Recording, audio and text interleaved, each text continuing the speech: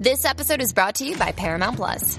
Get in, loser! Mean Girls is now streaming on Paramount Plus. Join Katie Heron as she meets the plastics in Tina Fey's new twist on the modern classic. Get ready for more of the rumors, backstabbing, and jokes you loved from the original movie with some fetch surprises. Rated PG-13. Wear pink and head to ParamountPlus.com to try it free.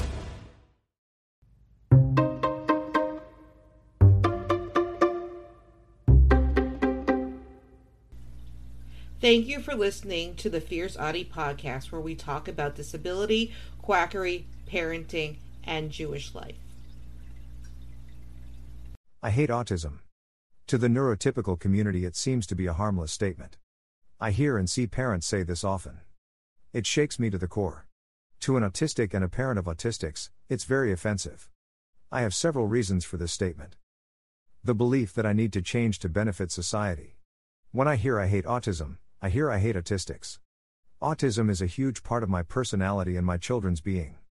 We would not be ourselves if we were not autistic. It is thought that our greatest minds were autistic. Without the autistic mind, great advances would not have happened. We are fine just the way we are. Elon Musk is one fine example. The belief that we need to change is what inspired ABA to begin with. ABA aims to change the child to appear not autistic. When we hear I hate autism, we hear that typicals hate us. We are just trying to live our lives the best we can. We do not need to hear the tragedy narrative when we are just trying to live our lives. We want to do the same things everyone else wants to do. That's it. The belief that I should want to be cured. Most autistics do not want to be cured. Sure, we have our struggles, but who doesn't? We are a results of a variation in the human brain. If everyone had the same neurological variation, this world would be boring. Everyone would be the same. There would be no advancement or progress as a society. Take Greta Thunberg as an example. She is a young autistic girl who is inspiring the change of the entire globe. The belief that I should look into harmful cures. I have been told I should at least try MMS, ketogenic diet or chelation. I am on the ketogenic diet to treat polycystic ovarian syndrome.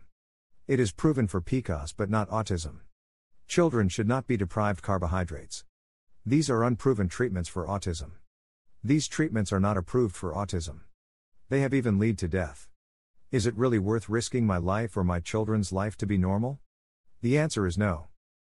The truth is the stigma around autism is what makes the parents hate it.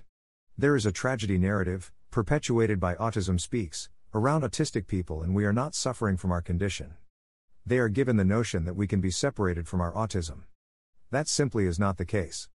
We suffer from ableist people we come into contact each day. The autistic community just wants to be accepted and accommodated when needed. Don't forget to subscribe or follow on Spotify, Apple Podcasts, Facebook, Twitter, YouTube, and Instagram. Keep on speaking your truth and never let your flame burn out. Thank you for listening.